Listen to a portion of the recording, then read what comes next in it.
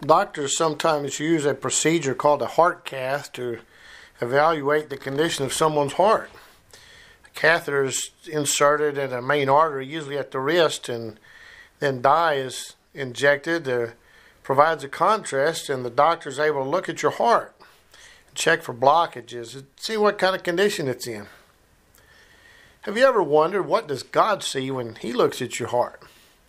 Does He see a heart that's pure, a heart that's forgiving and loving and kind, a heart that seeks to do His will? Does He see a heart that's sensitive to sin and experiences remorse when we do sin?